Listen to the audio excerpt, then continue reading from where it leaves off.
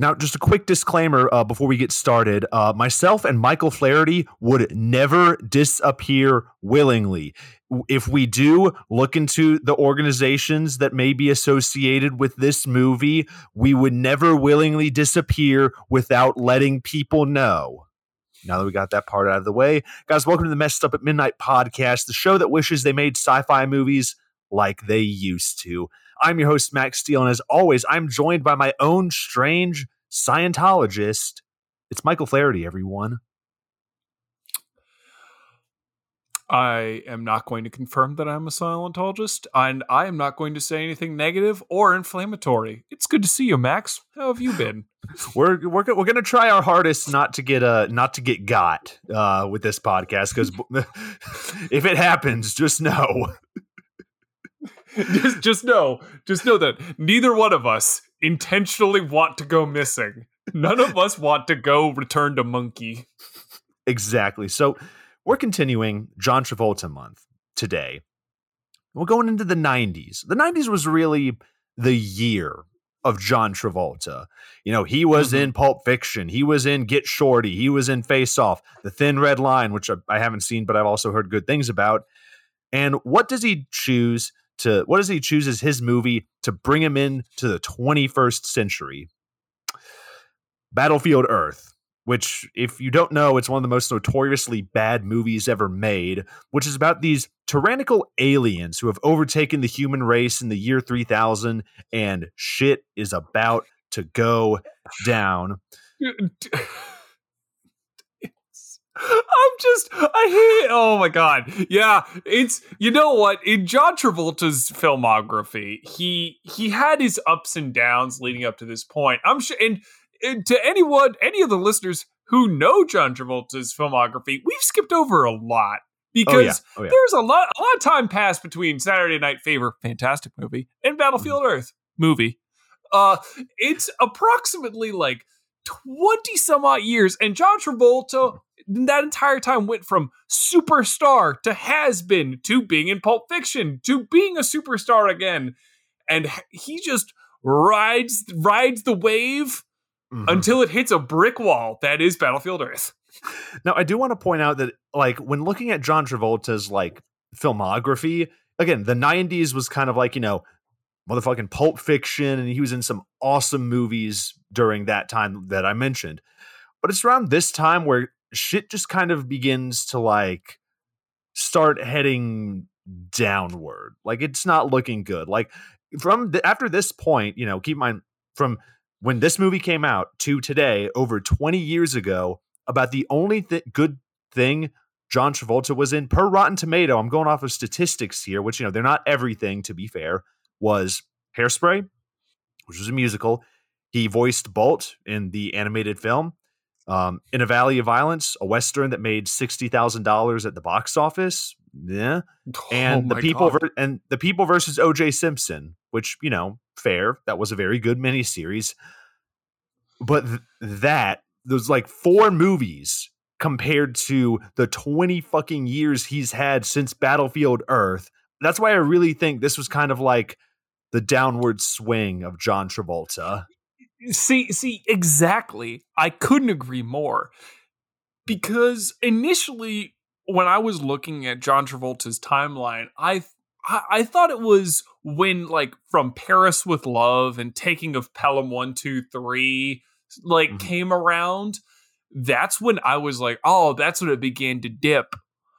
But, you know, looking back on it, outside of freaking Hairspray and Bolt, dude, that's kind of it. I have not seen The People versus O.J. Simpson, so I literally cannot talk to it. You know, it really makes you think that O.J. didn't do it. Yeah, absolutely. Sorry, but I can't say that with a straight face. if he did, he would write a book about it titled "If I Did It." Oh my God! But okay, moving away from O.J., like this is. It's weird that you see someone slip this hard and not recover. Like, I haven't felt this level of weight from someone's career changing past, like, Mike Myers in The Love Guru. Like, That's how, like, that is, we're talking that level of 180s in career trajectory.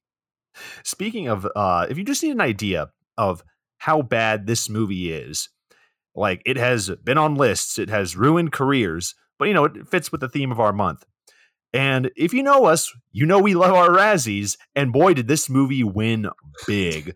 It won Worst Picture, Worst Actor for John Travolta, Worst Supporting Actor for Barry Pepper, the guy who played Johnny, Worst Supporting Actress for Kelly Preston, who played Shirk or someone, Worst Screen Couple for John Travolta and anyone sharing the screen with him, Worst Director for Roger Christian, and Worst Screenplay by Corey Mandel and J. David Shapiro. And by the way, I feel like I should also note that Forrest Whitaker was nominated for Worst Supporting Actor, but Barry Pepper won instead, so, good for him, I guess. But we're not done with the Razzies, because it also won more Razzies in later years. It won Worst Drama of our first 25 years and Worst Picture of the Decade from 2000 to 2009. That says a lot. It beat Glitter? It beat the 2000s. It beat, oh my God. That was, wow. That puts a whole lot of perspective on this movie, because I'm sure plenty of people have heard us rant and rave about damn Glitter. Oh, and it did beat Geely. Oh, it beat Geely too. Oh, how could I forget? The romance comedy of the ages. Geely. Oh my God, this is so bad. It really is really bad. And what stings even more is the fact that this was a passion project. Mm-hmm. Because every time an actor or a director or anyone else tries to put out a passion project, I, as a viewer, always, as long as they're sane, like to put like a certain level of like respect towards it. I'm like, okay, so you like this, you put your whole heart and soul into this, and this means almost everything to you. Like Martin Scorsese who did Silence? I think it was. But the one about the monks in Japan, that was like a passion project that was over 20 years in the making. Great. Loved it. Put a lot of care into it. I really went into it with an open mind. Pleasantly surprised.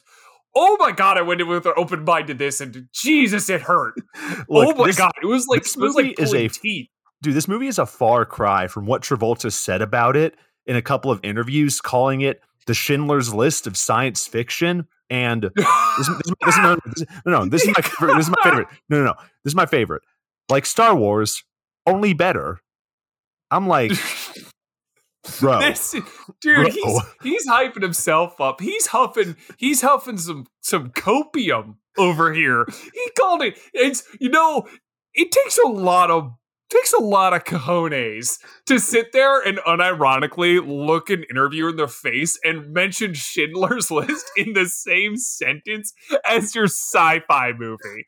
Like, oh my God. And especially after watching this movie, the fact that that's even mentioned, and also Star Wars, shitting on Star Wars, like, okay, all right, back the hell up.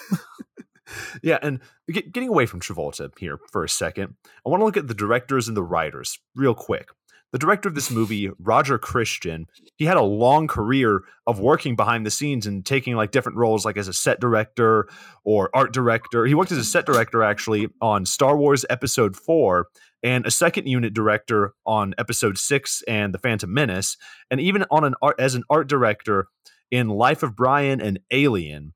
But John Travolta did offer the directing helm to one Quentin Tarantino, and naturally he declined, which I would have loved to have seen Quentin Tarantino take this movie just to see what would happen, just to see how many alien feet we get in this movie. I was about to say, it's a lot of feet. It's going to have 70s funk music, and it's going to involve some third party narrator.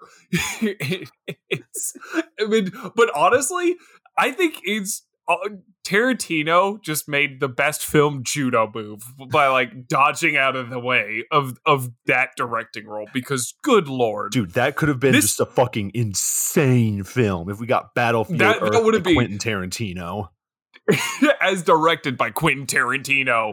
That would make it slightly cooler, but I don't think that would save it. No, absolutely if I'm being honest with you. And let's look at the screenwriter, Corey Mandel. And I watched an interview with him, and he seems very like self-aware about the project. You know, he was a screenwriter that was trying to get scripts made, but they just kind of fell through because he needed a star. He was like, he saw that John Travolta was attached to this movie, and, you know, he had bad luck of getting some scripts off the ground, but Fox 2000 offered him the role of writer, and he took it, even though everyone in his life was telling him, don't do it. But, you know, once he was almost done with the script, Fox 2000 was out, and a production company by the name of Franchise Pictures got involved as backers. And by the way, there's a great Vice article that goes into detail about the alleged fraud, studio meddling with the script, and alleged deception of franchise films. But Corey Mandel largely was able to recover and walk away from this movie unscathed. And from what I've found, he is teaching a professional screenwriting workshop, which, I mean, talking to somebody who has been through the shit, I kind of want to take their lessons versus like someone who's like had everything handed to him. Absolutely. If I had the choice to like pick between like someone who is only like managed to like Mr. Magoo themselves into like good movie roles or good like movie positions versus someone who has been in great movies and also not directed, but been involved in some of the worst movies you can think of. Mm-hmm. I want their opinion more because they've seen everything. They've gone to Mordor, man. Like they know what's up. Like it's all good. Now, Mike, let's get right into the most important question we have on this podcast, which I'm really excited to hear what you got to say, which is, if this movie were a drink, what would it be and why? This movie sucks. This movie is so bad. It's got John Travolta, who we've agreed, at least for my cocktails, is Campari. Mm-hmm. Bitter, very fruity notes, Italian, can work if you use him correctly, but if you don't, he can destroy a drink. So we have that, and where it's obviously we'll do some Campari, but making an actual cocktail doesn't fit with this. We're gonna pick ingredients and just put them all in. So take an ounce and a half of Campari. This is gonna be a strong drink, and you're gonna taste a lot of Campari in it. Okay, ounce and a half of Campari. This movie has a certain drink associated with it that the aliens drink. The Cyclos, if you will. That's what the name of the aliens are. They drink a drink called Curbango, and it's got a certain green hue to it. So I want you to grab about half an ounce of melon liqueur and put that in. Yup, it's going to get gross from here. All right. Now, okay, so we have a orange-green hue going on with our cocktail. Visually, it's weird, but it's not alienating yet. You're like, okay, it's a little odd, but I can still get behind it. Well, it's time to alienate yourself because I want you to grab an ounce and a half of Curacao, not blue Curacao. Curacao. You want to float that on top. You want that distinct layering, that Campari orange, that Midori green, and that Curacao yellow. Now, okay, cool. We got a cool setting. We got some cool views, huh? Isn't that great? You know what? No, it's not great, actually. It's why are we setting things up so well? We need to fuck it up. Who cares anymore? Who cares? Let's throw in some whipping cream in it.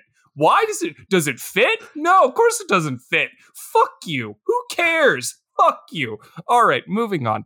Okay, this movie has bad everything. Narrowing it down to one single thing to punish you is like trying to find the right book in the Library of Congress while blindfolded. You're just it's just going to be a bad time.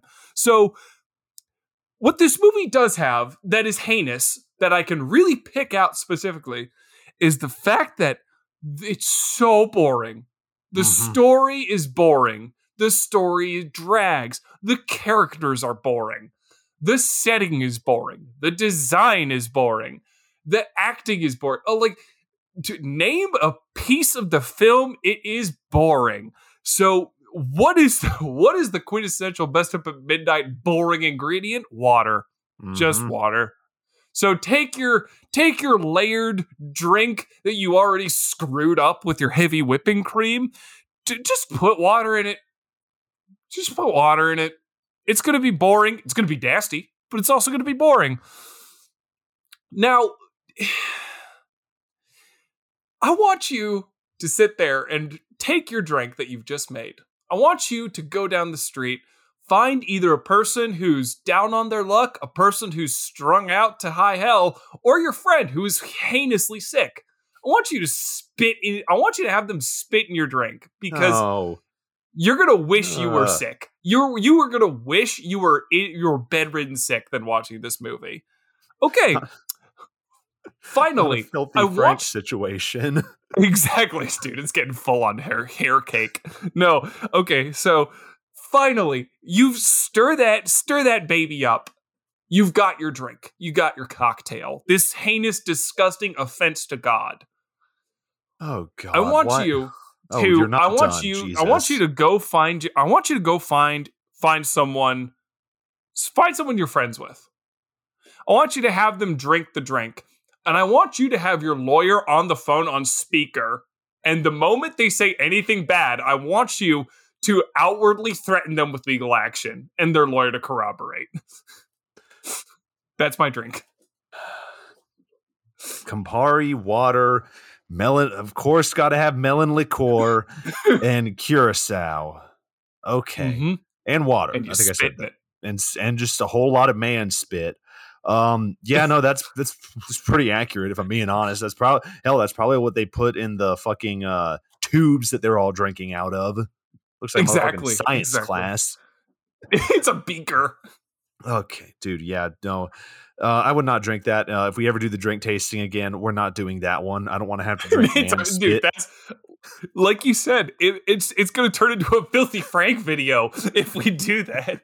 No, the only person spit I want to drink is Ryan Gosling. Okay, so now that we got yours out of the way, good job. Good job. You know, I fuck with it. Let's go to my drink. Okay, let's go ahead and get this out of the way. That this drink's going to be bad. It's Battlefield Earth.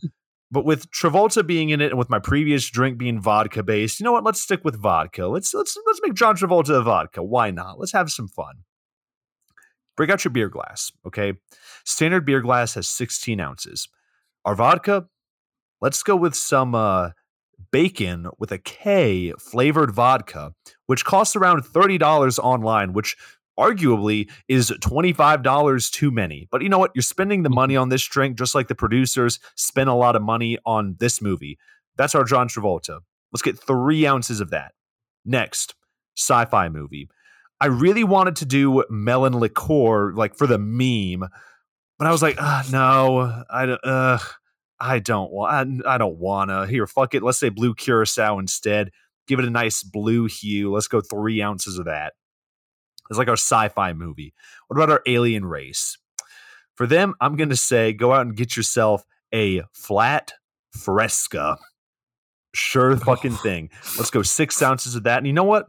Let's toss in an extra 1.5 ounces of sweet and sour mix for how they butchered Forrest Whitaker in this movie. Yeah, he's fucking here. I wasn't expecting him to show up.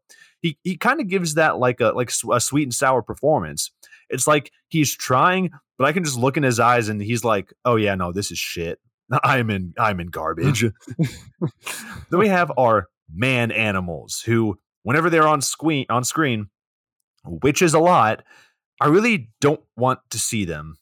My face kind of like scrunches up. And even Johnny, who's like billed next alongside John Travolta. For the humans, I'm going to say go get 3/4 ounce of Angostura bitters. And for Johnny, I'm going to say 3/4 ounces of lime juice. So we're at 15 ounces now. We got 1 ounce left. And for those like how can I put this, intangible qualities that you can't quite put into words. You just look at it and you're like, yeah, that's bad. For how this movie makes you hurt watching it, for how just absolutely horrendous is, it's got to be drop in 1 ounce of Everclear. Now, I should probably preface this by saying, do not chug this drink. This is a long-term sipping drink over the course of several hours. But I'm not done. The little gimmick you have to do with this movie is go find yourself a wall or a counter or have one of your homies support you, lean at a 45-degree angle and try to drink this drink, because fuck you, this is Battlefield Earth and we only film at the Dutch angle. We only film with camera slightly askewed. And yeah, that's my drink. Dude, I'm so glad you mentioned the frickin' angle. It's God, I hated it. But this the sweet and sour mix, the flat fresca, the vodka, like, oh my God, 16 ounces. I'm gonna need to go to the hospital after having your drink.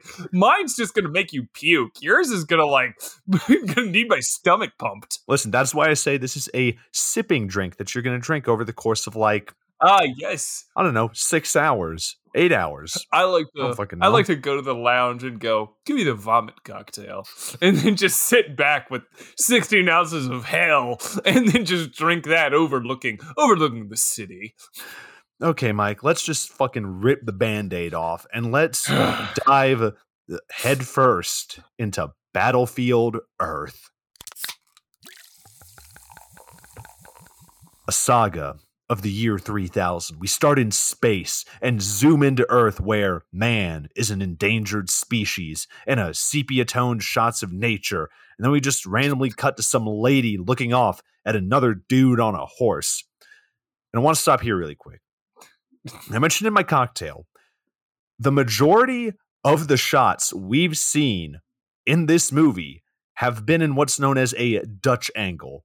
Basically, instead of being, dead on, leveled, it's like the balancing is all fucked up and it's like angled at 45 degrees, like the camera, like the cinematographer has scoliosis, and they fucking do that a lot throughout this movie to the point where, as I was watching it, I noticed the camera was askewed, and by the end of it, my eyes had kind of adjusted themselves to where I saw a Dutch angle as normal. And then whenever they did something, more natural, I was like, oh, that feels weird. That feels so strange. Yes. They literally do it so much that that at a certain point you get used to it. And then when they go back to normal, you get jarred. I thought I was going nuts, that this movie had driven me insane. Also, we quickly bounced past the fact that it's a sepia-toned landscape. The sepia tone doesn't leave. It's and everybody, they're not in Mexico. It's just sepia-toned. And then it randomly fucking gets blue or green or just so not the cool duotone, but it's literally somebody put one of those, those dividers that you had in school that were clear and made out of plastic. Yeah. It's they took that and just put it over the camera and was like, yes, my vision is complete. But exactly there. But getting back to the Dutch angles real quick, the director Roger Christian actually said that he wanted the camera to constantly be at that angle to make it feel more like a comic book. And that's stupid, dude. It's so. I'm pretty sure. I need to confirm this, but I think I saw somewhere that someone on set was like, "Are we sure we need to be doing that?" And the director fucking yelled at him. Yeah, it was the one intern who's excuse me, sir, are you sure we want to be filming at the Dutch angle constantly? That feels wrong. He's like, what do you know, kid? Then speaking of cinematography, the cinematographer on this film, Giles Nutjins, I don't know, he's some guy. Nutjins. I don't fucking know. He even came out and said working on this film, which on paper had a $75 million budget, but that could be overinflated or underinflated. Like I said, the production company was accused of fraud and defrauding investors and shit. Apparently he came out and said he was given the smallest lighting budget he has ever worked with, because I think most of the money for the production actually went into like the above the line people, like your John Travolta and, paying for the producers and the directors. So they didn't really have a whole lot to give to the below the line people. Yeah. No, they literally sunk all of their money into having Forrest Whitaker and John Travolta on the project, even though I'm pretty sure the two of them are all about we're all about the movie. So now we go into this village. A woman talks to a man who brings medicine. Something took the man's father at night, and he screams to the heavens, where we fucking barn door. I believe that's what the transition barn door transitions to later. I want to stop again for a second because every single time I might say, and we transition to, or and we cut to, just know it is with that fucking transition where it's like the fucking movie maker guy just dropped it in. It's just fucking barn doors it's like discount Star Wars. Yeah, literally. I was literally about to say it is cheap Star Wars because they do the barn door transition. Also, contextually, the movie just we have this person who we don't know the name of, and then another old man who we don't know the name of goes up to guy number one and says, "Your dad, something took your dad in the night," and he goes, "No," and that's it. Like that is. And then it transitions. I'm like, we can't have tragedy this fast in a movie. You gotta warm us up to the characters. So yeah, we go to later, and this man is talking to an elder about he's wanting to go somewhere else. And the elder says, like, no, you can't. There's demons out there. But the man says, I haven't seen one. Have any of you seen them? A demon. Ah. And this elder tells an old tale about how they must please the gods so they can return to send the demons away. Then we cut to this guy on a horse and talks to this woman, Chrissy, and he's going out and wants Chrissy to stay at the village, but she's holding on to some necklace that his mom gave her for good luck that she gives to him. And after awkwardly touching her face, the man rides off to somewhere where then we cut to a random guy T-posing on a cliff, but then we go back to the man. It's literally T-posing. He literally is. He's literally like Cristo Redento T-posing in Gary's mod in freaking a video game, just there. And it's, I swear to God, dude, this movie does so much random stuff that it just sprinkles in. It's like a nightmare version of Attack of the Killer Tomatoes, where instead of it's a random gag that's like silly, it's a random gag that's confusing and infuriating that they just either don't address or beat into the ground. Oh, dude, like, so, okay, back to the man who's like looking above. Something's whooshing by him that scares the horse and starts running. But the man grabs a stick and beats a random dinosaur statue. Oh, that's what the beast was. We're like, okay, that's not that bad. But then we see the urban decay of an explorer on TikTok surrounding this guy, where the man then eats something and then gets stopped by some others. And these others are like, oh, these people must be from the cave. We've seen the gods. And then make caveman noises. And the others are like, lol, JK, we won't show you God. We got to hunt food and, we got to go hunt and get food. So the man offers a raccoon, and in turn, he's going to go see one of the gods. So we wipe to later with a man who, by the way, I had to look up our supporting guy's name, and it is Johnny Goodboy Tyler. Did you know that, Mike? Okay. I had the captions on, and I saw it was Johnny. And my favorite part about this movie is that they don't introduce the character.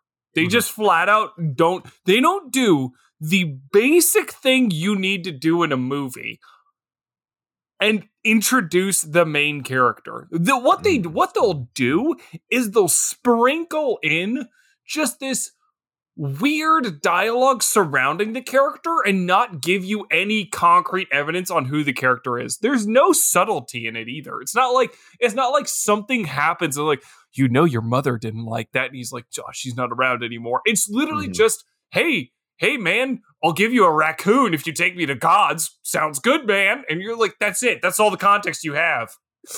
I just want to show someone this movie without telling them what they're about to see. And then it just kind of like ramps up like, okay, these people, oh my God, aliens, what? Yeah, exactly. Because in 2000, these people, I guarantee you, L. Ron Hubbard. Okay, I'm sorry. Wait. L. Ron Hubbard was a capable novelist who passed on. And he didn't have a lot of success with the distribution of Battlefield Earth. So a lot of people in the 2000s probably didn't know what the context was. So they were probably just watching it going, cave people. Whoa, aliens. Like, it's surprising.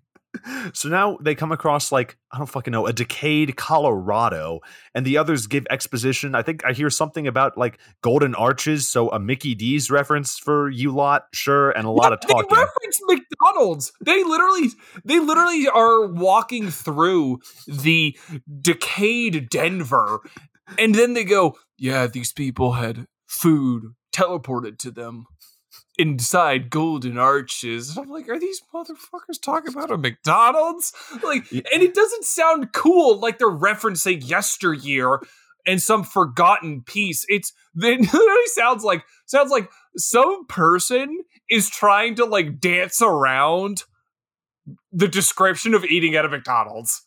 You know, I was going to do a joke about how this society is what happens when we've all drank that Grimace shake that McDonald's was doing. But by the time this episode comes out, that's going to be a dated joke. So you know what? That's just what you get right now. He's such an ambivalent force of nature. I'm scared of him. So they enter this an abandoned mall to make camp where we see Grimace. And see Grimace there. Those are the aliens. It's just Ronald McDonald and his fools chasing after you. John Travolta as Ronald McDonald. Oh my god, I was taking a drink. Don't say that. You just see the Hamburglar come out with a pistol. Forrest Whitaker as the Hamburglar. That'd be great. Instead of being like an alien decked out in armor, he's just Forrest Whitaker is the Hamburglar, just coming out. I'm here to steal your raccoons and food.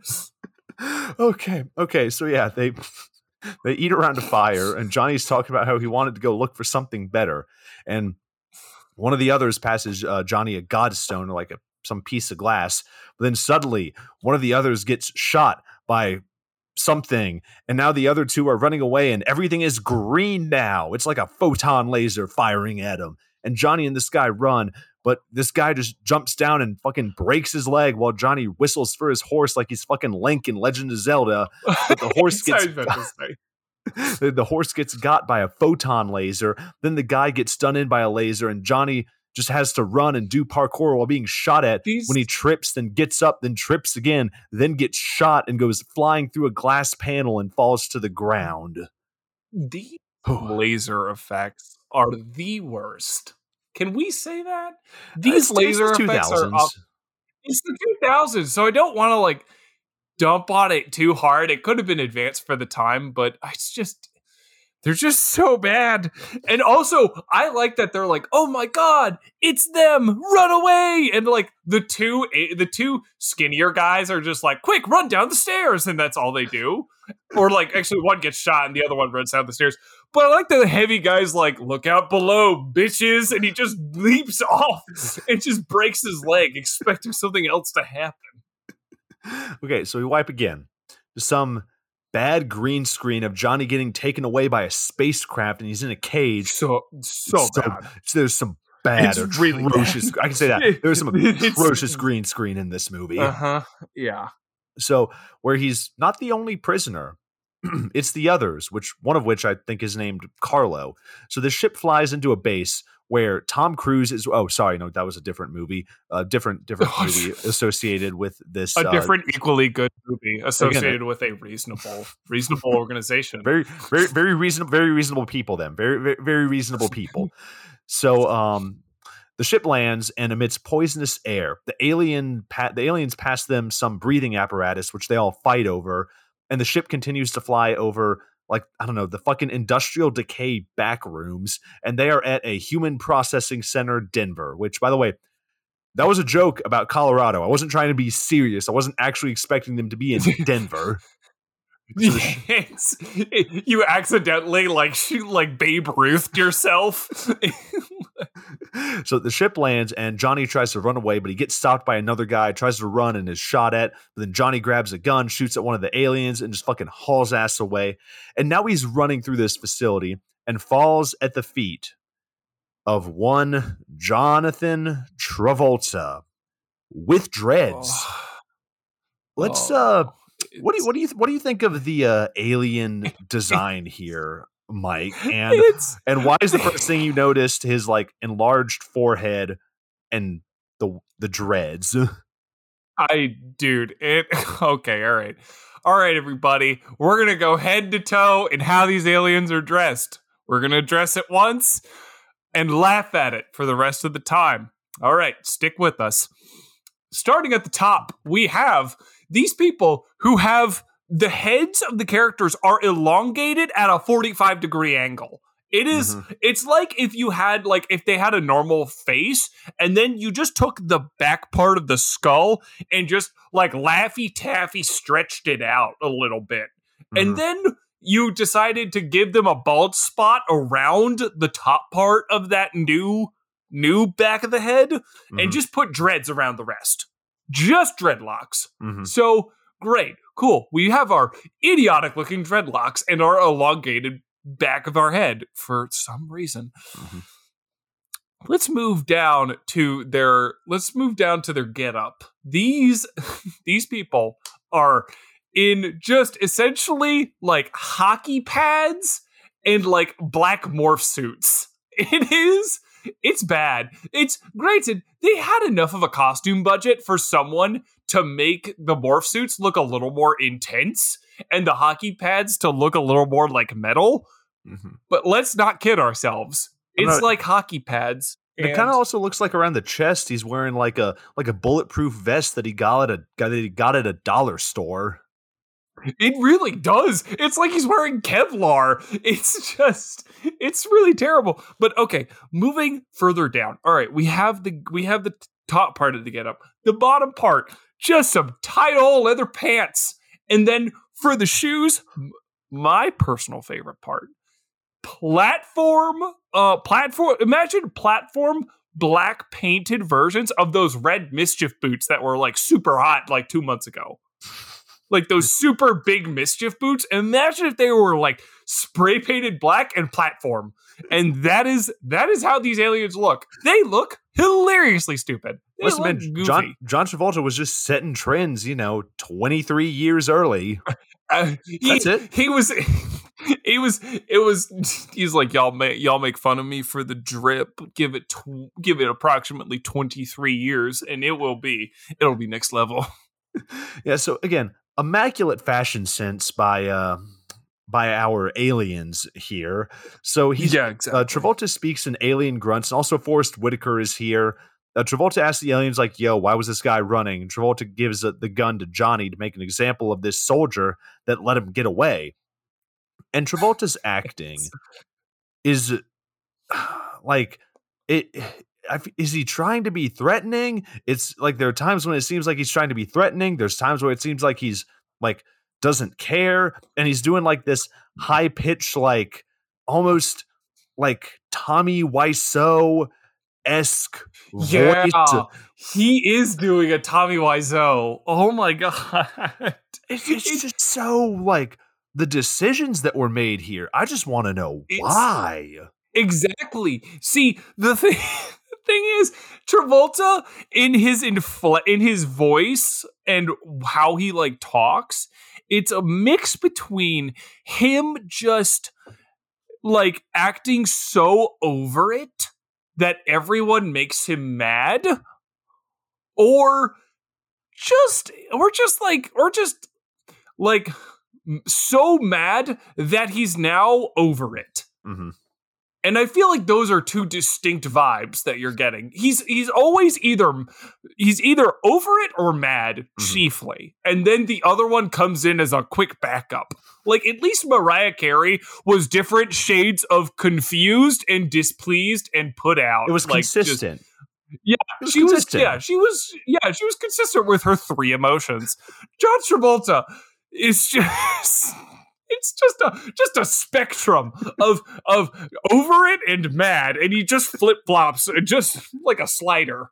Okay, so yeah. Anyways, Travolta makes an example out of this soldier. Johnny shoots the disobeying soldier, and then we transition.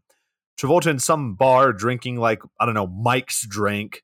And through exposition, we hear that Travolta is leaving the planet. The bartender wants to keep some piece of information hush hush, and that's not on his file. But Travolta's going to put it there anyway, because that's just what he does. Travolta's leaving the planet, so their deal is null and void. And then, okay, we get some evil laughing by John Travolta, which is so bad. It's so just bad. so atrocious. It's chef's kiss. So we transition to the Manimals getting hosed down, and then we transition again to later where the aliens are teleporting like their king, I guess, to Earth. So Travolta's there sucking up to him. I think his name is like Zeke or Zeet or something. His name's Zeke. Welcome, Your Excellency. What's up, bro? Hang loose, dog. It's Zeke or Zeet or something with a Z, but you know what? Fuck it, Zeke. Whatever. Clearly, no one cared enough to enunciate it, so I'm not caring enough to fucking talk about it. So Zeke is just like, yo, let's just exterminate the rest of Earth, and they all do the evil laughing. Then later, the aliens look at a picture of a dog and talk about dogs. And then the planet ship enters and says absolutely nothing. Then the king remembers Travolta's transferring. It's compliments all around, but it turns out Travolta actually isn't leaving the planet. He's staying on for another cycle. He wanted a temporary assignment. Travolta's like, are you not aware that I graduated top of my class? Surely I can be a better service to the corporation. But it was all a joke, except Zeke says he'll be staying on for another 50 cycles. Then belly laughs, and Travolta is not happy. And the tension rises while everyone makes different, like, mouth faces. Also, here's another thing that began, I believe, with this scene, but continues throughout the movie and annoys me to no end. Echoes. Mm-hmm. The movie loves using this one freaking Adobe like Premiere effect where you just take the sound of him going 50 cycles and then it just goes 50 cycles, 50 cycles, 50 cycles as John Travolta like tries to look just flabbergasted and angry, but in reality he looks like he's just on the toilet fighting for his life. When you said that, like now that you mention it, they do that a lot. But now I just think of that one SpongeBob meme where it's like, because we're halfway there. Halfway there. It's just, that makes it a lot easier mentally. Yeah. Is there anything that they did like pretty all right in this movie? I don't know. I guess the makeup is pretty good, I guess. The prosthetics are there. I don't know. I'm not giving them anything. This sucks. I'm trying to find the positives in this movie, Mike. We got to try to find something good we can say about Battlefield Earth. Stop. Okay, now we cut to planet Cyclo, the aliens' home planet, which is supposed to be beautiful, but instead it looks like, I don't know, it's the inside of Grimace's stomach or some shit. Oh my god, Grimace's stomach is well colonized. Oh my god. Of all of his victims. It looks like okay, so all the people Grimace has eaten they've just turned into a colony. It's like a mix of it's like a purple Blade Runner, but just way grosser. And dude, speaking of Blade Runner, this fucking movie could have learned something about like coloring your footage like Blade Runner, because that movie, I see what they were going for, but they didn't do it well. If they just looked at fucking Blade Runner, then I think this movie could have looked at least visually okay, with the colors, not so much with the fucking Dutch angles, but it's something. it's the lipstick on a pig, but yeah, they could have gotten a little bit better. So anyways, the king transports back, but we go back with Travolta on Earth and he's drinking now. The bartender says, hey, you haven't left. But Travolta insults him. And, Forrest Whitaker comes over and is like, hey, look on the bright side. You're still head of security. And Travolta was like, while you were still learning to spell your name, I was getting ready to conquer the galaxies. Put it on my tab. And then fucking walks away. While you were busy just sticking your finger up your nose, I was studying the blade. Oh, geez, like, sorry I couldn't fucking, buy a house during the 2008 financial crisis. I was too busy being in the fucking 4th grade.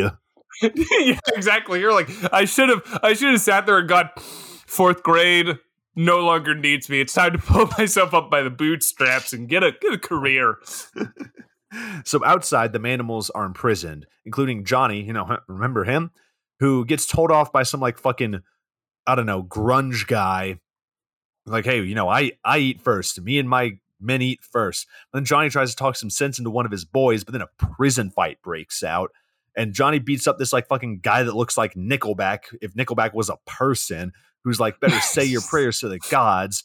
And, so Johnny ends up winning. Then he gives like a, speech, from now on, we eat at the same time, fucking commies. And then feeds this random girl and then feeds this Nickelback guy.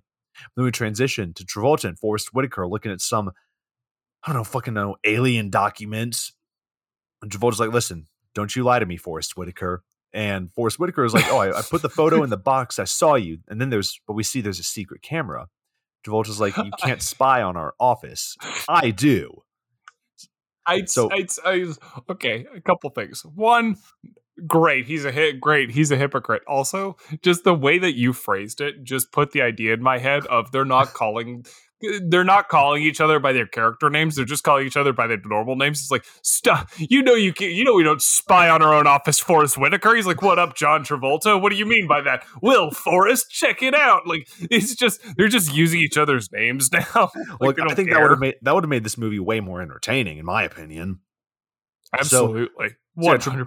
Travolta's being a hypocrite. He does more acting. The mountain is full of uranium. Travolta knocks Forrest over the head with a pipe. Then Forrest drops his weapon. He's like, you can't shoot me. I'm unarmed. Let me figure this out. Let me make it up to you. So tension rises. Then John Travolta does his evil laugh. It's so bad. It's so bad. He's not doing like a like the stereotypical evil laugh. He's literally going like you just beat your little brother or little sister in like Mario Kart. You want to rub it in their face, but also not get told on by mom. Dude, he fucking sounds like Elmo went through puberty and started chain smoking cigarettes. Tickle me Elmo. I haven't heard that name in a long time. So Travolta says, like, tomorrow morning, we must warn Planet Mothership, or the planet ship of the mutiny. Such a stupid goddamn name. So I hate the fuck is a planet ship?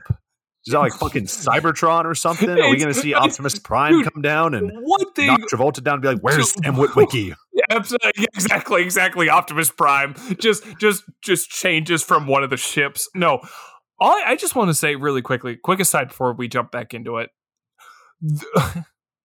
L. Ron Hubbard is a capable novelist, and I will not judge his works. Please do not come after me, David Miscavige.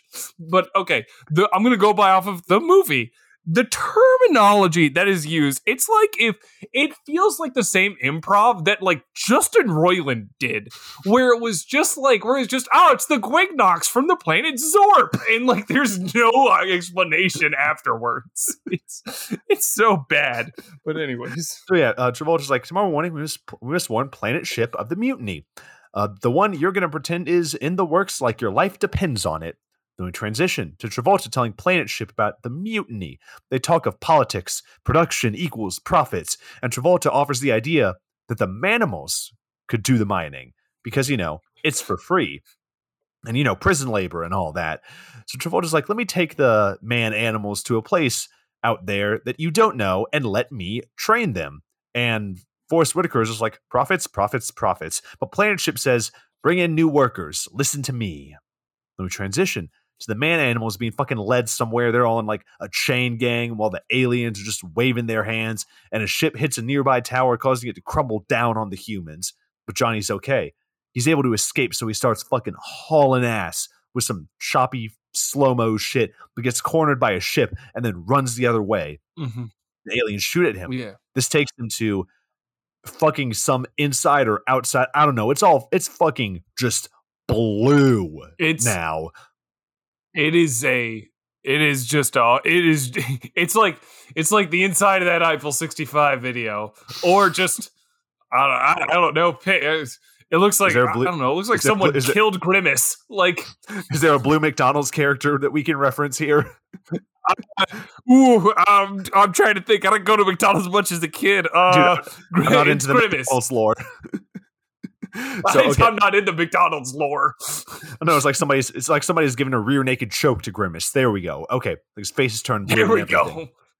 So now he's outside. It's all blue. Johnny can't breathe the air of the aliens, so now he's running around trying to find a way to survive. He runs to some warehouse where it's not blue all of a sudden, and encounters a bunch of humans working. And one human offers him their breathing mechanism as they, do the thing where they pass it back and forth.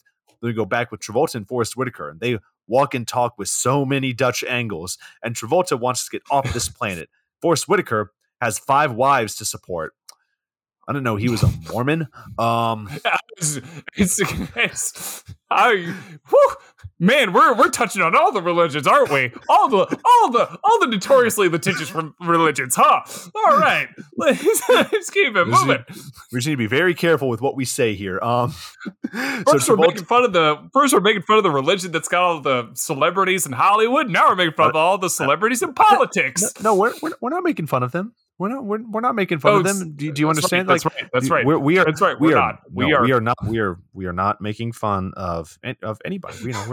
We're just talking about Battlefield Earth. So Travolta is like, how can you understand the plan? And then he starts recording secretly while Forrest Whitaker describes the plan. And Travolta tells Forrest Whitaker, "Hey, I just recorded you." So blackmail. Forrest Whitaker says, "Thank you for these lessons." Okay, Travolta doesn't trust Forrest Whitaker. Sir, may I have another? So, like, if Forrest Whitaker double crosses him, he's gonna send that to the Home Office. Back with Johnny running through the sewers now, with Travolta watching him on a security camera. So Johnny is running away, not being able to breathe, and the man has like the lung capacity like fucking David Blaine because he's able to fucking sprint and like just not fucking breathe. Ass.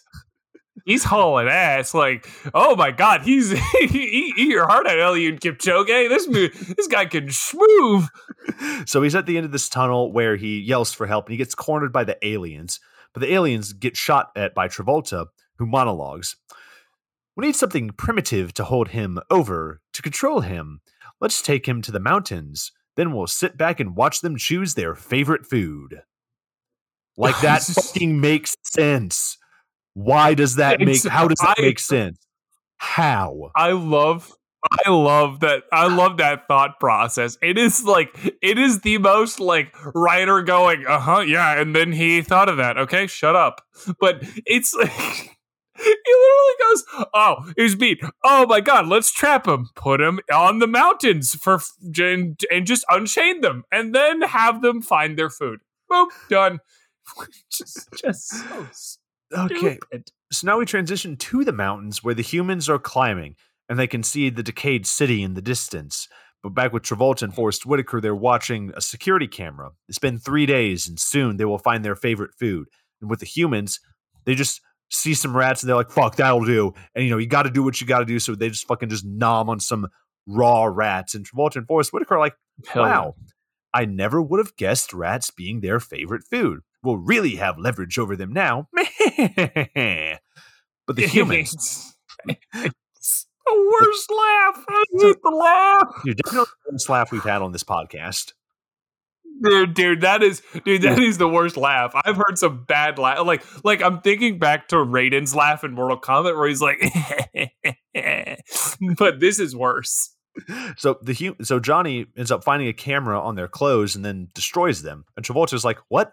How could they possibly know? And then Travolta hits his head on the ceiling and yells at Forrest Whitaker that they got to do some, redesigning. So back with the humans, they're leaving Aspen, Colorado, and they're standing on a cliffside while the aliens are chasing after them on their ship. Johnny has an idea. He's determined. he's just gonna fucking jump this ledge like he's in Cabin in the Woods and he's Chris I Hemsworth on a fucking motorcycle, except he's gonna I was about run to it. say I can hear the Nine Inch Nails playing in the background. He's ready to go. So Johnny ends up getting stopped by the alien ship being piloted by Travolta. So Johnny slides down a mountain, gets cornered by Travolta's ship, but Forrest Whitaker has to stand on the ledge and like, oh, they must be able to fly. Just because we haven't seen them fly doesn't mean that they can. So the aliens get them held hostage. Travolta holds one over the edge, and in more poor fucking green screen, drops this guy, falls, and he dies. The green screen of him dying is, oh hell yeah, baby! It's bad. It's there. It's so bad. It is. It's pretty great. So we transition back to this, like their fucking command center, I guess, where the imprisoned manimals are being forced to fix the low-hanging wall, and Johnny is one of them, and he touches the computer, but Travolta doesn't like that, so he gets dragged off to be put in some chair and watch an AR presentation by an alien AI, and then behind Johnny, some fucking jellyfish brings him down some like evil optometrist machine that I guess forces all of the knowledge in the known universe into his brain by like hurting him. Why Travolta is just like, I'm going to give you all of the information on our people makes zero sense. I'm so glad you brought this up. I'm so glad we're here at this point. They give him the means to overthrow them. Why? Because reasons. What point does it serve in the movie? Because he got a mine. What? You don't need to speak the same language as the person you're controlling to have them learn how to mine. What? My god! Some of the what does that? What sense does that make? What sense does that make? They might as well have given that dude the keys, just pulled their pants down and went, we're ready to get spanked, sir. Like it's literally they just gave themselves up. Like what? Oh god. Okay. I hate this movie. This movie is dumb. This movie is like movie is very dumb. This movie is like fucking getting like a UFC heavyweight fighter to just fucking repeatedly roundhouse kick me in the head and then just like, I don't know, pick me up and slam me to the ground. That's what it's doing to my brain. It's like Francis Ngannou in Jackass. It's just full fucking punch to the head. So Travolta then waves a rat in front of Johnny's face, but it does nothing. And then, back to the evil optometrist machine while the rest of the manimals work. But then Johnny's friend Carlo goes to check on him. And Johnny now knows all the things about the aliens. The device sends pictures into his head. And Johnny needs to go back into the machine to learn more. So we fade to Johnny teaching the man animals math in the sand around a fire. So he draws a triangle and does basic geometry. So it's like the aliens basically have access to like Khan Academy on a flash drive that they just download into his brain. Dude, they literally are just... Is Khan Academy still around? I don't fucking know. Oh, dude, you already know. You already know that the aliens are sitting there going like, oh my god, how are we going to build this? And then they just turn on and just goes, hey everybody, welcome back to Khan Academy. We're going to learn about isosceles triangles. And they're like, oh, thank god. It's my favorite part. Oh god, this movie is... Okay. So Johnny's like, this will help us escape basic geometry. So we transition to Johnny working on the alien computer. He's reading instructions on some tablets where Johnny goes over to some machines and starts inputting a code and is able to open a door to help his fellow men escape. They find a bunch of the recording machines from earlier. Then we transition to, remember the girl from the beginning? Sherry Cherry, whatever the fuck her name is. We're back with her now. She spots Johnny on horseback running or some shit, or yeah, sure, whatever. She gets on her horse and wants to leave. The elder doesn't want her to leave, but she doesn't need his permission and runs off with her horse going to look for Johnny. Back with Johnny, more information, and so far, for me, This is the quote of the movie where we see John Travolta holding a rat with, all of his weirdness, shaking a rat and saying, "Do you want lunch? Do you want lunch?" It's in that voice, in that damn voice. It is actually there's more emotion in Max's voice. Actually, sap the emotion out, put a little bit of annoyance and a whole lot of being over it. It's, oh my God, it is just the weirdest. It is just the weirdest thing. Do you want lunch? Do you want lunch? Do you want lunch? He's just dangling a freaking rat. I'm kind of who sees that and is just like, fucking exactly. You nailed it. That is exactly what I am. Like, who looks at this movie and is just like, this is exactly what I wanted. This is exactly what I saw in my mind's eye. Yeah, you see John Travolta apparently.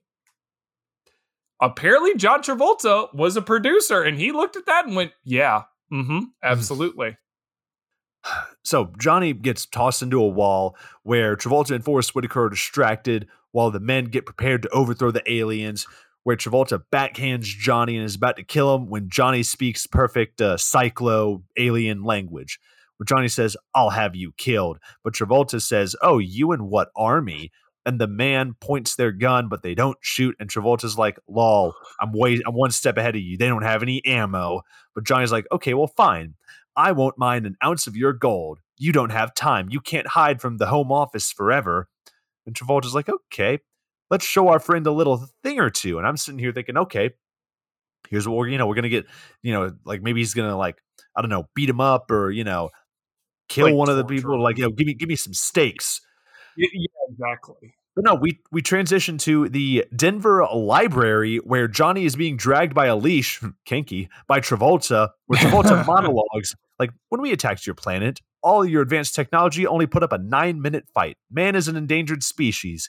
You can look here for anything you want because there is nothing that will help you. A lot of recipes on how to prepare raw rat." Ah, ha, ha, ha, ha, ha. Then walks away while Johnny sits down and reads the Declaration of Independence. Yes, he does, because he's a bleeding American, baby. Because Johnny Good Boy Tyler, if he's nothing if not proud to learn about capitalism. He is. That's why is it not something like The Art of War by Sun Tzu or like Plato or something? Like, he tries to read something that'll give him a military edge. Nope, it's it's the Declaration of Independence, baby. Because it's all about freedom. Go freedom, red, white, blue. My freedoms. Now we cut to a field of cows. Okay, where Travolta monologues to them, and it's weirdly quiet. For the audio just got like fucking turned down in this one scene where the humans can't run, or else he'll kill them. And to prove this, Travolta shoots some cows, but they are saved by the tribes who tackled Travolta. No, you're not skipping past this. I want to talk about the shooting scene, because the shooting scene, he's like, "I'm a top marksman in my class. I have over 300 confirmed kills. And I'll have you know." No, so he doesn't say the 300 stuff, but essentially he's just a crack. But you believed him. Exactly. You thought he did. You don't want to be one mile away from him. That's all I gotta say. No. So essentially he goes to like shoot the cows. He just blows one cow's leg off for fucking, and you're like, okay, whatever. He means business. Great. He keeps doing it for like 5 cows. And then the last one, he literally does a behind the back, like he's playing beer pong. Just boom, shoots one, which I'm like, God, what, really? We're doing joke trick shots now? Why aren't you doing between the legs while we're at it? Come on. Listen, man, John Travolta doing back shots at a fraternity house? Like, what do you expect? Oh, dude, you just hear the YMCA in the background. Young man. Sigma Chi, never die. Sigma Chi, never die. A lot of rainbow flags with Sigma Chi when John Travolta's there. So yeah, but they are saved by the tribes who tackle Travolta, and Johnny points his gun at him, and they speak their language to each other. Travolta says, "Man was the only species to hunt for sport. I know more about you." The men want Johnny to shoot Travolta, but Johnny's like, no. What good is it to live in fear? What about the others? The gods won't come and save us. Those lights in the sky were planets. And then recites part of the Declaration of Independence. And then he quotes Obama by saying, "Yes, we can beat them." Hell yeah. It's no, and then he turns to the camera and goes, "Now watch this drive." And then he just pulls out a golf club and he whacks one down the fairway. I can't come up with a George W. Bush off the top of my head. I think I've run out of those types of jokes. Sorry, guys. It's a sad day. I love Bushisms. Bushisms are my favorite. Bushisms work 9 out of 11 times. So Johnny is like, "Let us fight." Are you with glitter me? Somewhere in the corner. Oh, okay. So Johnny's like, "Let us fight. Are you with me?" So after an intense motivational speech, all the men agree to help, where Johnny passes off the weapon back to Travolta for some reason. Okay, don't ask questions. So now Travolta is escorting Johnny somewhere where Forrest Whitaker arrives with Sherry or Chrissy, whatever her name is. Travolta puts 2 and 2 together and he's like, oh, they know each other. And Chrissy has an explosive around her neck. And Travolta's like, "I'm not going to blow up your female friend. No, just this one." And then fucking picks out a random guy that's with Johnny and he begs not to kill him. And Travolta's like, "Oh, I won't kill him, but you may never ask of me anything ever again." But then Forrest Whitaker kills him instead. Fucking savage. You feel so bad for this guy that was with Johnny. I love. My favorite thing is the movie tries to do the "oh no, person," and like everyone's like screaming. They're like, "No, don't do it, you bastard!" But it's just some random dude who's just like one tear rolls down his cheek and it's just the camera pans away and we just hear boom. And everyone's like, "Oh my God, the horror."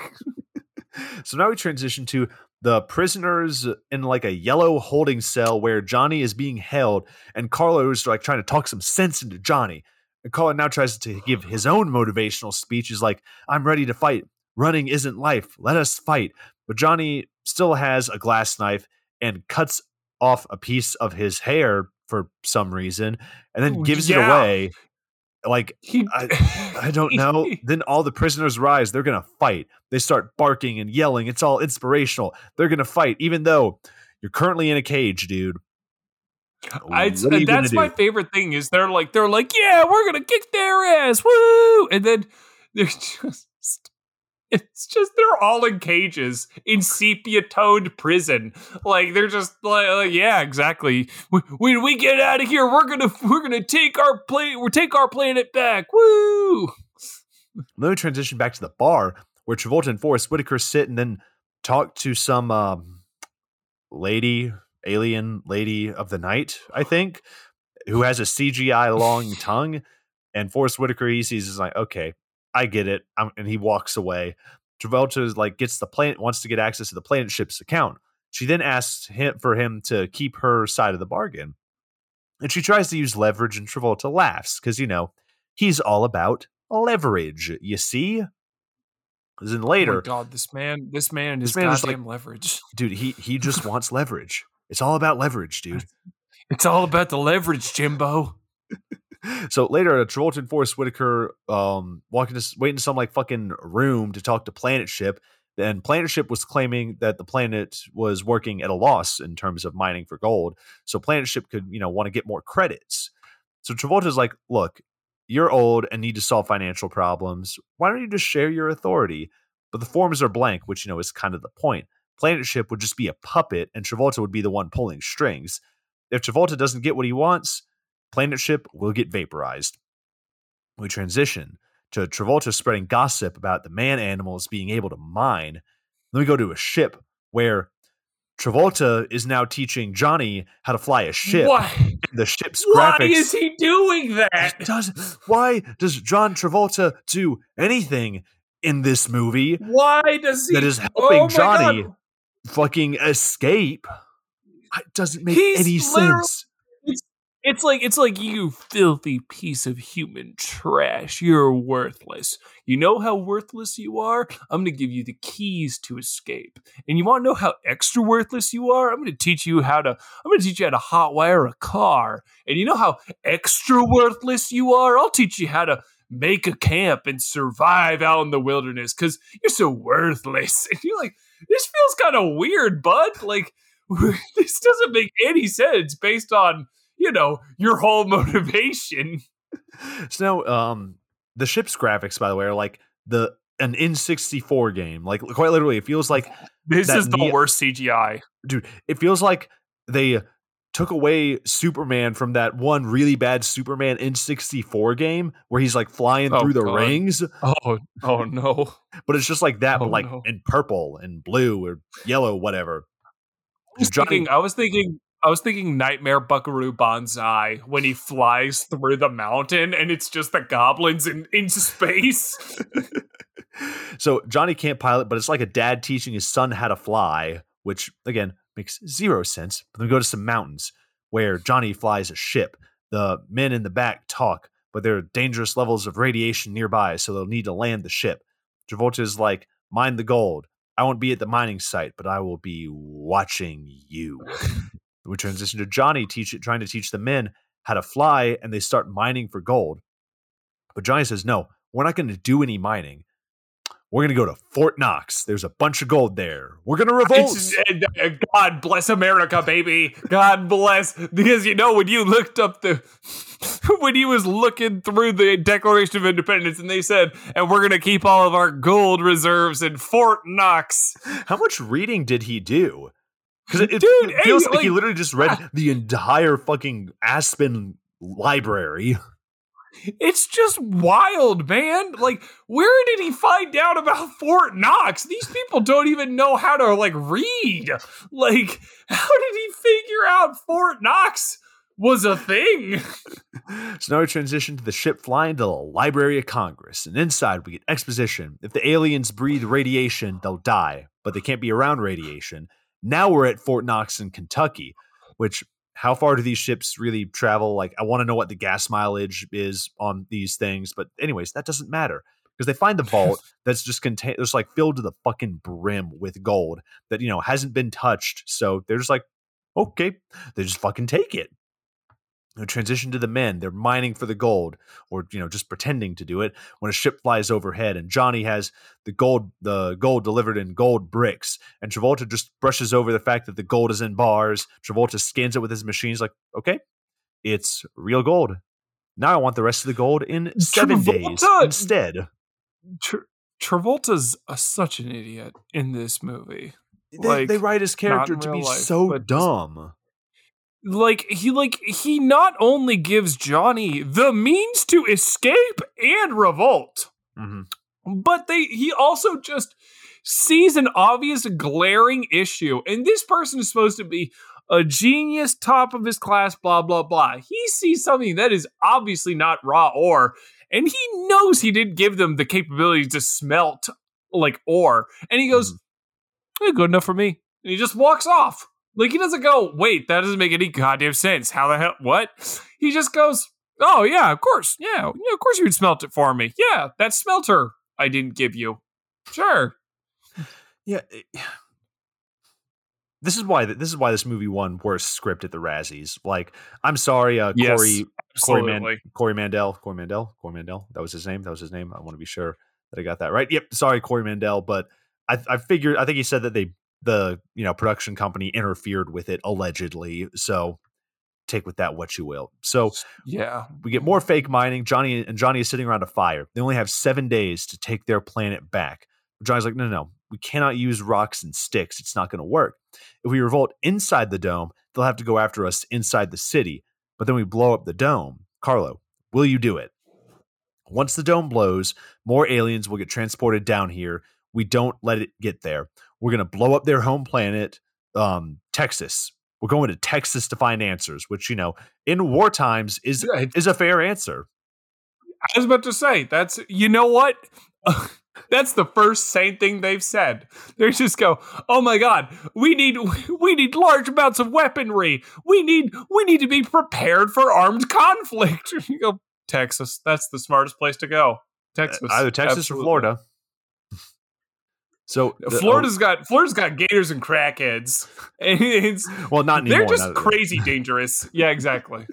So now we transition to Fort Hood, Texas, where they find a shit ton of tanks, guns, jets, and shit that all just kind of miraculously work after being untouched for thousands of years. And they also have a flight simulator that I guess they're just going to train in. Yeah, the power grid works. The power grid works too.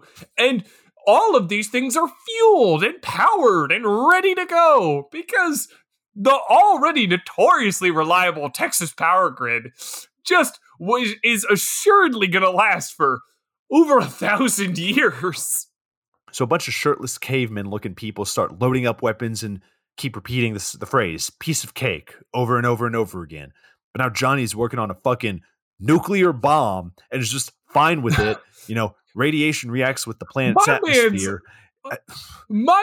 My man's is handling a damn demon core. Dude. Like it's a freaking can full of, like it's a trash can that's full. Like he's like, oh, whoa, ooh, Butterfingers, gotta make sure we don't spill it. What did he find, like the fucking anarchist cookbook in the fucking library? No, he found the one notebook from that one Boy Scout who made a nuclear reactor. Oh God. So one guy, Mickey, says, I'll do it. I'll take the nuclear bomb to the planet. And Johnny says, but I want, okay, sure, whatever. So back with it.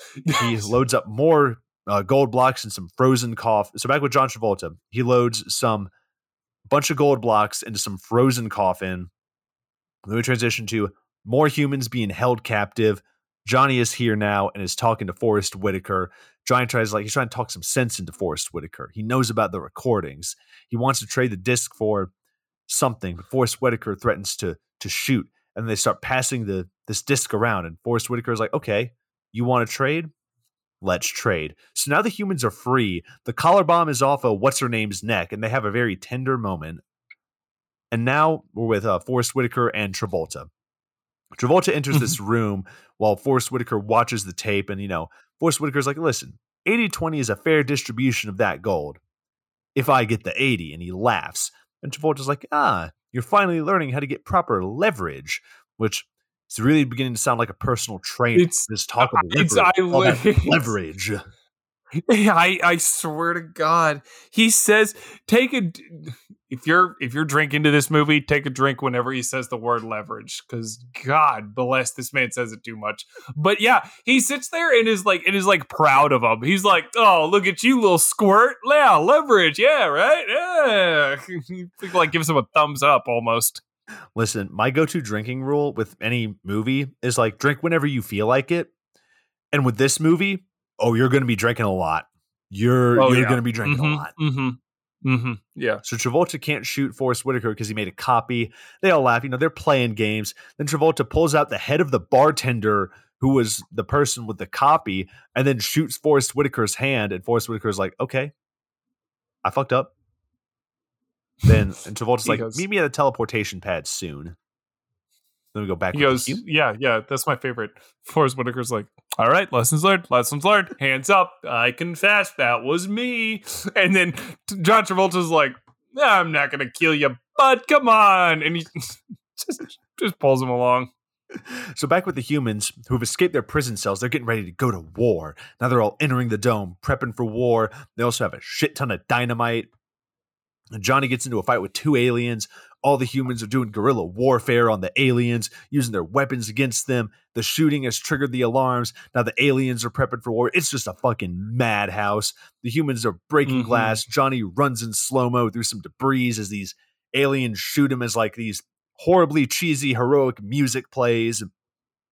Yeah. Over the top. But Travolta's in his ship and gets some radio and is like, not now. I'm a little busy. As the humans riot in the streets while the aliens fucking walk slowly through this dome like they're literally, I don't know, shopping at Publix or some shit.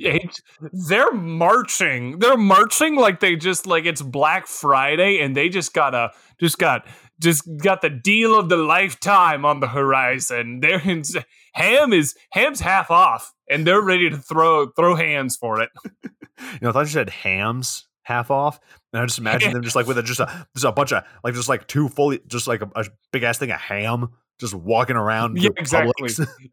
They literally have those like in the look at the Flintstones cartoon where they have the giant like ham on a bone, but they're walking around with two things of that. So Carlo has set the explosives, but he's got company. Johnny enters the communication room, but gets shot at. Carlo's getting shot at by a ship, but he misses with a fucking RPG that has a homing missile on it and blows up a ship, but didn't account for the other ship, except he's got backup, and it's like caveman Han Solo and these cavemen are driving jets. This movie makes zero fucking sense. How the hell do you learn to pilot a jet in a week? What the fuck? The cavemen, these cavemen are fast learners. Not only did they have 1 week to learn how to pilot a jet not from, oh, I know how to operate a car, but as in, I don't know how to read. And now I know how to fly a jet. And they also source gasoline, which I'm assuming hasn't been pumped in thousands of years. They got the doors to open for whatever place it was being stored. Like, there's so many holes in this movie's plot. This movie has more holes than the movie Holes with Shia LaBeouf. Shout out my man Zero. Back with Johnny, sorry, he gets cornered, except he's not because he shoots them easily. We get more rioting, more aliens just fucking casually walking with hams. No, they don't have hams. Up with the jets, though, just kind of floating there, which, Mike, I'm no aviation expert, but can jets just kind of like float like that? I've only seen the original Top Gun, so I haven't brushed up, but I feel like I'm pretty much an expert. So, no, I don't think they can. I think jets are kind of a continuous motion sort of thing. I don't think they just stay there. Anybody in the Air Force want to confirm that for us? Just let us know. So, it's a dogfight between the human jets and the alien ships. Whereas, like, Top Gun's like really exciting. I'm just so bored by this. I don't care. How can this movie make a fucking dogfight boring? I'm not even kidding. I had my watch on. I have like a smartwatch, and I just out of curiosity looked down at my heart rate, and my heart rate was 5 BPM above my resting heart rate, and I was like, "Oh, come on!" The movie can't even be that energizing. Like, it's just it doesn't give you shit. So anyways, one jet fucking sacrifices himself by hitting one of the alien ships. Back with Johnny, they got this nuclear warhead. He gives it to Mickey, who hobbles towards the teleportation pad, and Johnny starts to get it prepped when something's not quite right. Carlo's trying to rush him, but the aliens have arrived with Carlo. The aliens see the explosives. They are trying to destroy the bombs. Johnny calls for them to blow, but the teleportation sequence gets interrupted by John Travolta. Of course it does, unplugging it. The explosions above were detonated, cracking the dome, but not bringing it down. But back with Travolta, he monologues over the PA and is just like, "Happy hunting." Why is his voice so high-pitched? I have no idea. So the humans are on the back foot now. The aliens are executing the humans left, right, and center. Carlo's in his ship, and he just fucking runs headfirst into the dome with the ship he's piloting, which fucking breaks it. He just decides to like go full Grand Theft Auto and just jacks his frickin' ride and then just rams it into the ceiling. He's just like, yeah, why not? And that doesn't even do the trick. He's just fucking hanging there. And he sees like some fuel and explosives next to him. And he's like, oh, I'm going to blow up the dome. So he grabs his bazooka, aims it at the explosives, and says, "Piece of cake," one last time, which they only really established it was his catchphrase, like, I don't know, maybe like 20 minutes ago. And it just does not carry any weight. That's great. That is great that he sits there and utters his final words. And it's supposed to be this weighty moment where you're like, oh my God, there he goes. Our boy. Carlo? But Mickey. Mickey? There we go. No, it's Carlo. Never mind. No, Mickey's down doing Okay. Mickey things.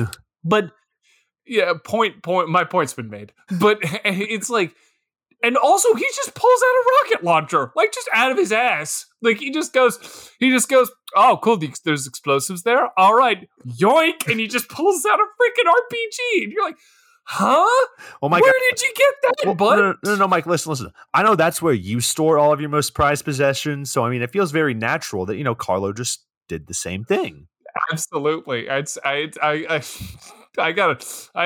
got my groceries. I got my bike. All just crammed up there. It's like a cavern. He's got an ass like Mary Poppins' purse. It just kind of fucking keeps on going. Absolutely.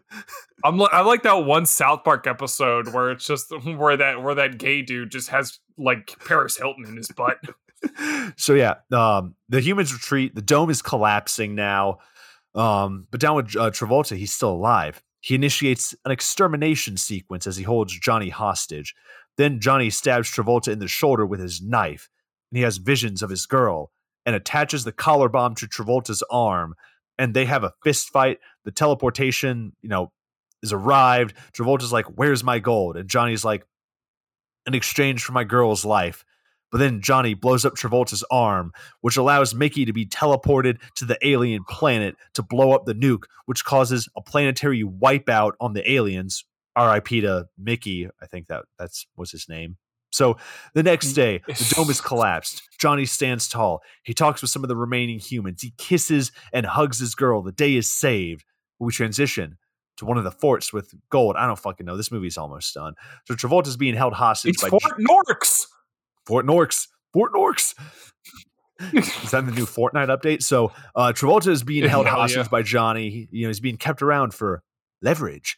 So Johnny monologues to Travolta. Basically, Travolta is not wanted by his people anymore. And then Travolta laughs and is like, "Oh, you were too dumb to realize. Kill them." And we see Forrest Whitaker is alive. But Forrest Whitaker gives Johnny his gun. He fixed the gun. And Forrest Whitaker laughs at Travolta now. He's allies with the humans. At least now, Travolta finally got his gold. And then Travolta just stands there in a room surrounded by gold. And we transition out. And that's the fucking movie. Oh, fuck me. That was a fight. I had to pause it a couple of times while I was watching it the first time. And I just had to sit down and just be like, okay, let me go take a walk.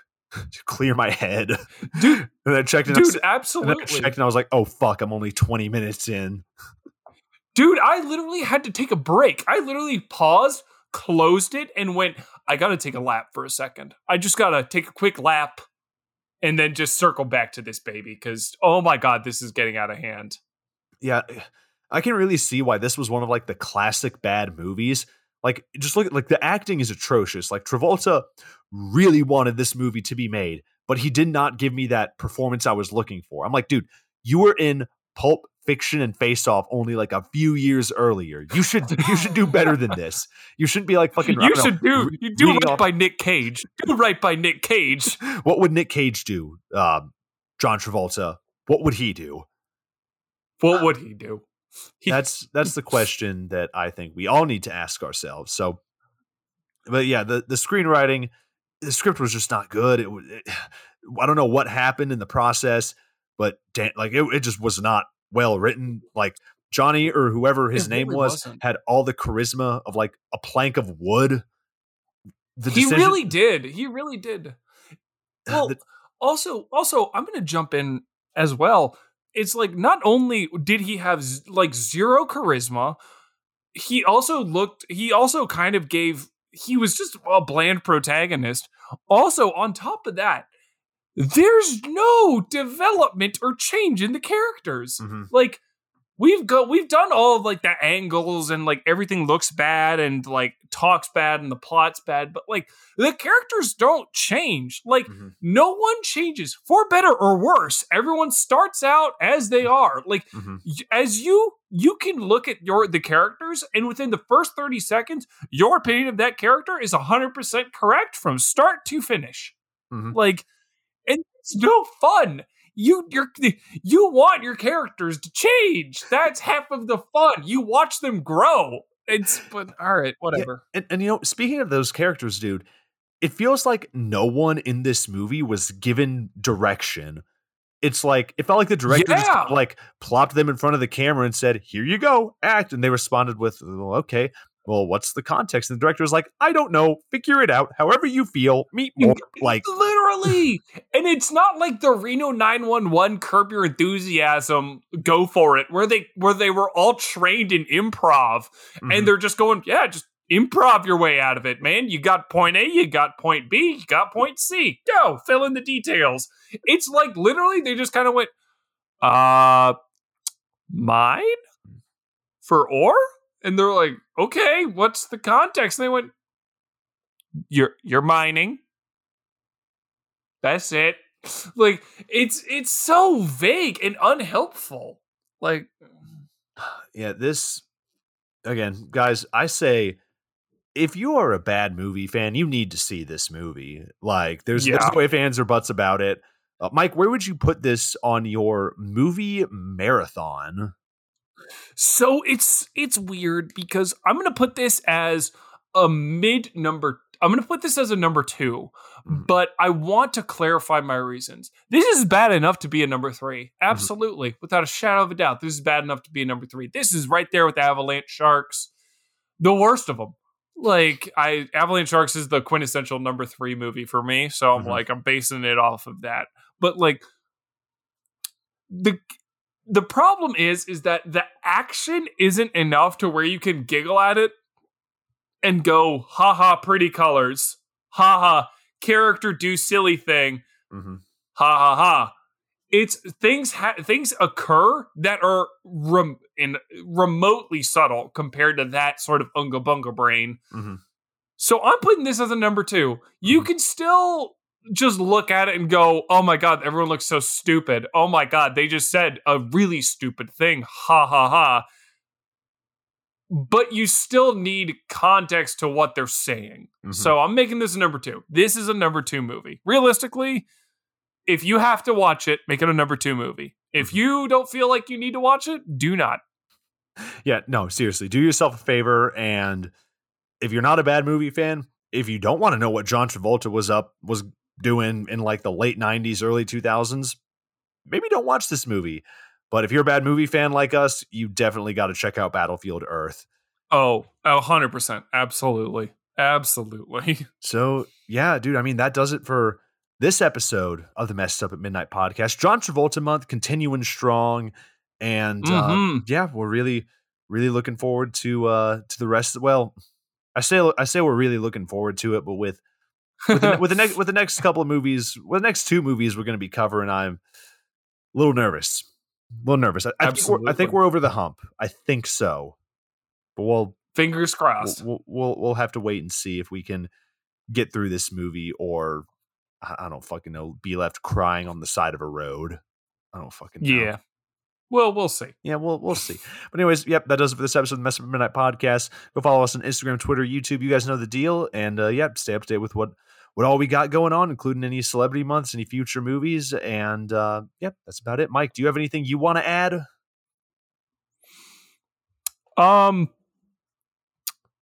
Dave Miscavige, this was all a parody and a joke. We in no way mean to incriminate your business. We wish you the very best. Please do not sue us. Please. I feel like if anyone's suing us, then, I mean, why? Why? We have no money. We have no money. And like, why come after us? We're literally just 2 dudes with fucking snowball microphones sitting in our apartments. We're powered. We're a voice, Max. Yeah, we have technology. Yeah, exactly. We're the voice of a generation. All right, guys. Well, we'll see y'all next week. See you next week, everybody.